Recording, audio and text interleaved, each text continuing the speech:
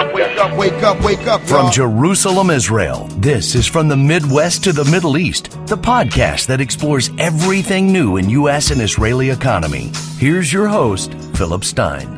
I'm really pleased to be having this podcast today. First of all, this episode is brought to you by Philip Stein and Associates, the largest U.S. CPA firm in Israel, providing U.S. tax services to Israelis, Americans, corporations, startups, and anyone else needing them. Hi, I'm very happy today to have Itai Tzidon as my guest. Itai Tzidon is co-founder and head of business development at Lightricks, an Israeli startup that hit the rare and coveted unicorn status this summer.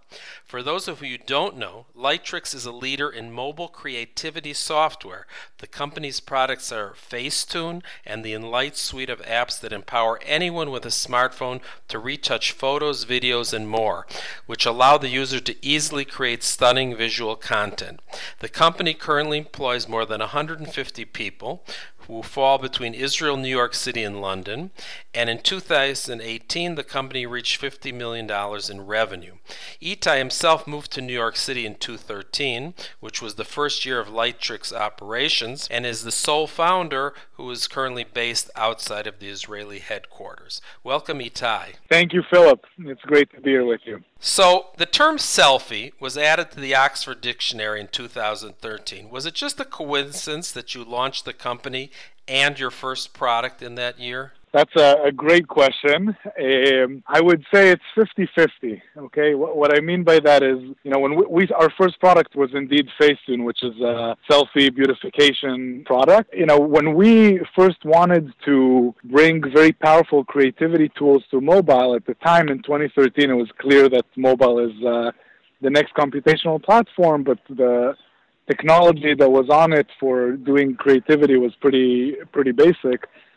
We asked ourselves where to start. And the part of it that is not a coincidence is that people really care about people, right? And about the images of themselves and of those around them. That's how we, started with the beautification space, and with Facetune out of all of our products. Today, there are many more of them. It's the same period of time where the phenomenon of the selfie is becoming much more prominent, and as you mentioned, is added to the Oxford Dictionary. Okay, so that was a good confluence when you did it and picked that year. Can you tell us about how you and your fellow founders came up with the idea to create a product for the greater public? Yeah, there's a bunch of different kind of anecdotes on the origin stories. One that is often quoted is two of my co-founders, Ziv and Yaron. They're both. I'm the only one who's not a computer science PhD. The other four are, and most of them were in the same lab together, working on image processing technology.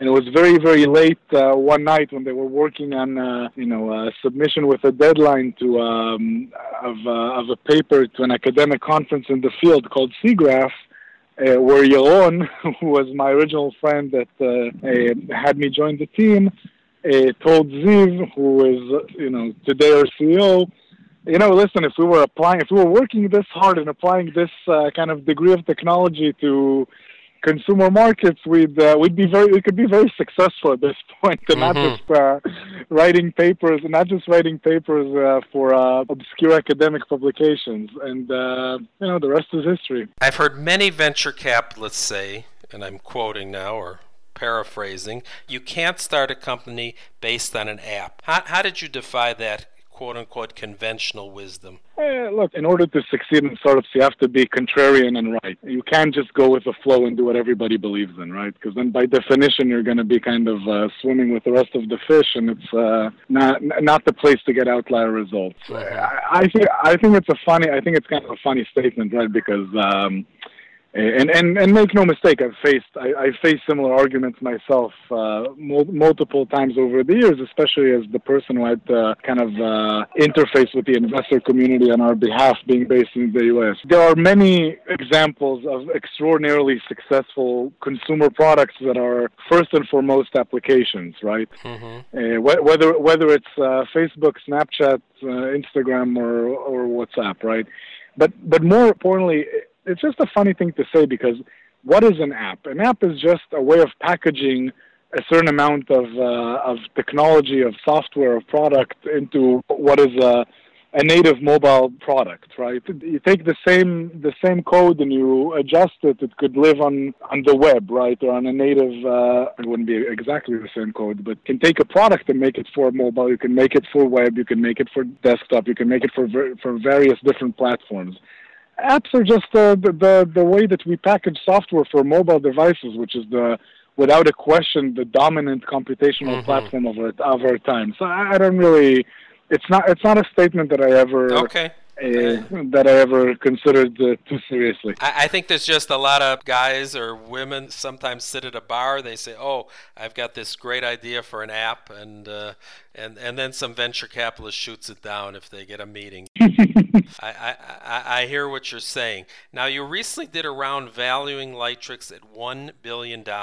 Did you and your team ever expect to become a unicorn so quickly? I would say yes, without the word quickly. Is the way I would answer that. Listen, a year ago we did a $60 million transaction led by Insight Ventures, valuing the company at about a third of that. You don't do these transactions unless the company is on a certain trajectory that can justify outgrowing these valuations relatively, with a fair degree of confidence. Mind you, our journey has not been, it took Snapchat, I think, like 2 years to get to $1 billion valuation, which is the benefits of having a network effects model. Ours was a much longer journey, right? We've been doing the company for 7 years, so it's not exactly... That's true. Right. Overnight. Exactly. It's an overnight success that took 7 years, is the way we like to phrase it, right? Did you always know that you would not be just a one product company? Yes, that's the thing. That's the thing that we always, in the early days of the company, when it was just the five of us, we didn't have the same sort of sophisticated vocabulary. Not that our vocabulary is totally sophisticated today, but it's been sharpened by many years of discussing what we do and debating it with the various constituencies. So we didn't think in terms of unbundling and suites of products. We didn't speak in those terms, but one thing that was always clear to us from the get-go is that if you look at the most successful tools companies in the world, which is, in essence, Lightricks is a tools company, right? It's a company that creates tools that people use, unlike a network like a Facebook or a Snapchat. And the iconic example of tools companies are probably Microsoft and Adobe, if you really think about the companies that have... Now, one thing that these companies have in common, and in general companies do, is they all build suites of products. It's almost never a single product that leads to outside success. It's the ecosystem and the tie-ins that really, and the leveraging of various assets you have as a company, whether it's the code base or the distribution channels, or the relationships with the platform, or frankly even the cost of capital, in order to, or cross-selling between the different tools you have, it just makes more sense for tools companies to have a suite. Now, speaking of that suite, many of your products have won not only awards, but were some of the most popular apps, let's say, in the Apple Store. Do you have a personal favorite? I think I'm still partial to where it all started with Facetune. But from the newer kind of suite of apps that we have been rolling out predominantly since 2017, I travel a lot, as you know. Yes. And I like hiking in nature and stuff. So QuickShot, which is our QuickShot, which is kind of like a Lightroom with a camera application attached to it, is something that I find myself using a lot when I'm hiking in the Hebridean Islands in Scotland. Okay, I'll have to download that for my next trip. You definitely should. Okay. You mentioned before, when you're talking about companies that have tools and have a suite of products, the word, and you mentioned Adobe, and the word Photoshop has become a term that is used as a common verb. It's become like a term like Kleenex. How do you compete against such a well-known brand? It's a fascinating question. I was having a discussion with a friend of mine who's from the industry yesterday just about kind of like where we sit compared with Adobe. I'll say this, right? Ziv and I, Ziv is our co-founder and CEO, we had an interesting call recently with a very, very senior person who left Adobe, someone who was in charge of their different strategy aspects, etc. And one of the things that we really learned and is becoming more crystallized over the years, in some aspects, Adobe's business and Lightrix are fundamentally different because Adobe, at its core, behaves more like a SaaS company than a consumer company. Mm-hmm. What I mean by this is if you think about the person who purchases a Photoshop or a Premiere license, the vast majority of them use it to earn their living. That's true. Right? Or yes. It could be it's a business, and everything is different in that sense, from the churn profile to the pricing you can command to the density of the feature set. It's a more professional user base by definition.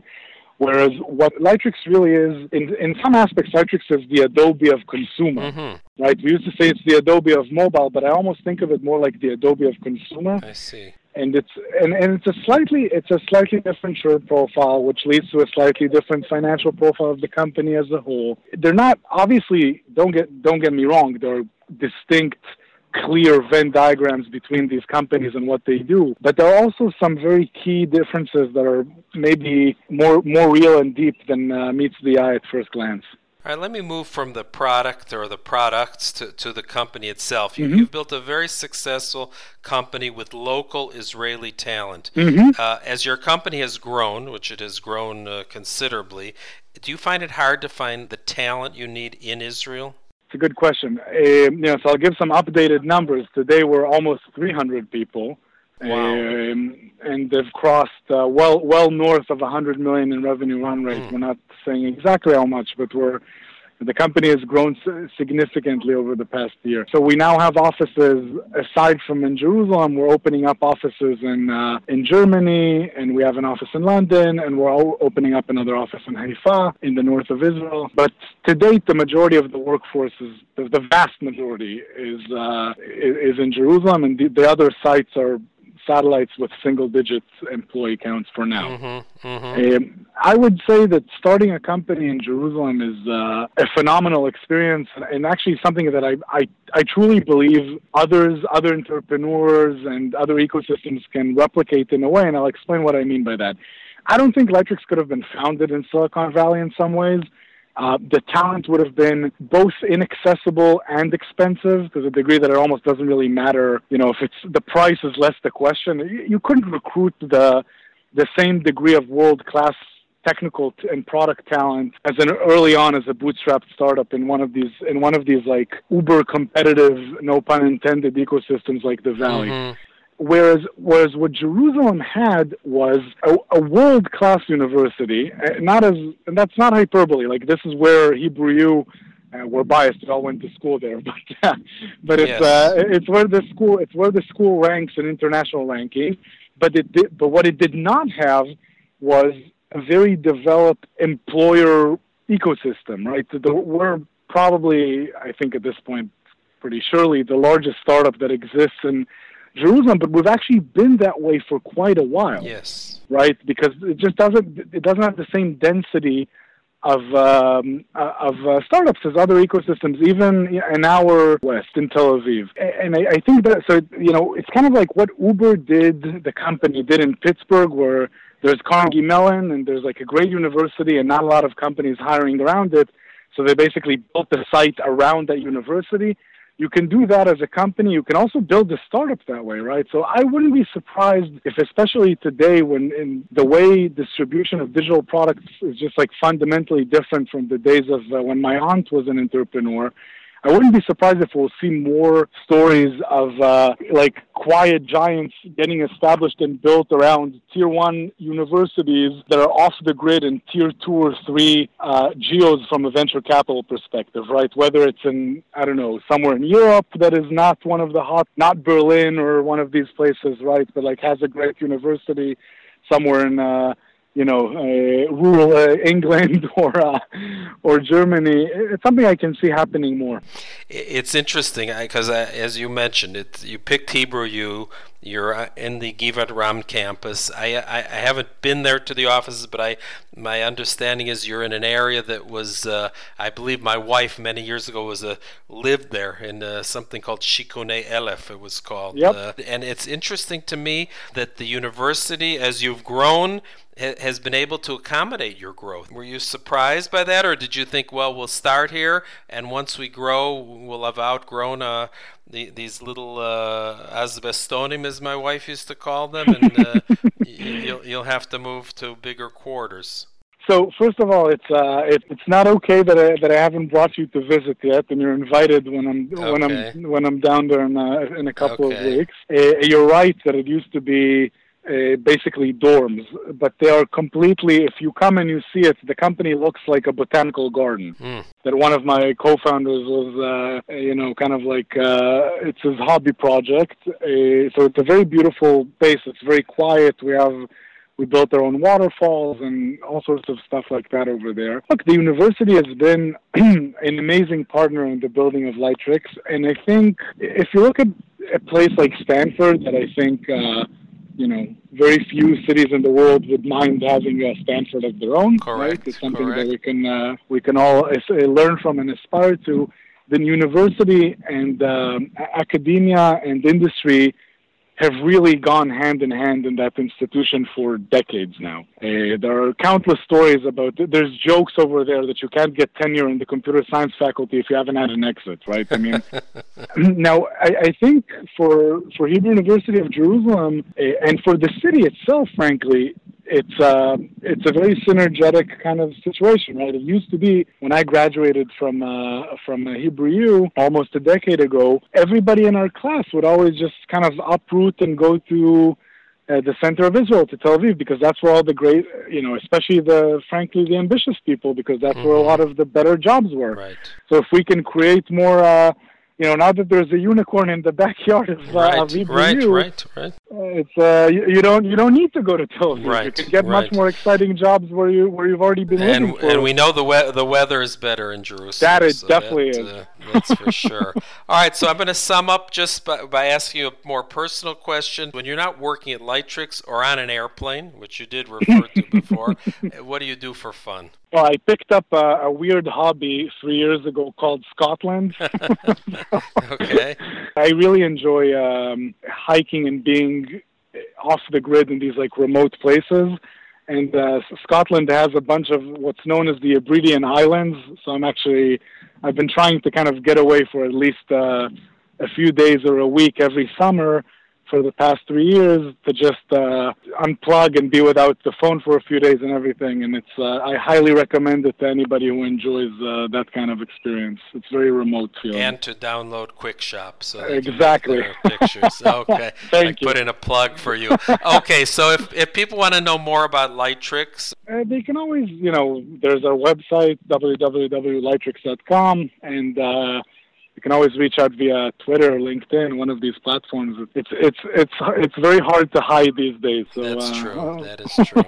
All right. Well, Itai, you should continue to have success, and Lightrix, shouldn't outgrow its backyard that it's growing in the middle of Jerusalem. And we look forward to hearing good things about you and Lightrix. Thank you for having us. My pleasure. Be well. I hope you enjoyed our podcast. Feel free to visit us at www.pstein.com or look for Philip Stein & Associates on Facebook and LinkedIn.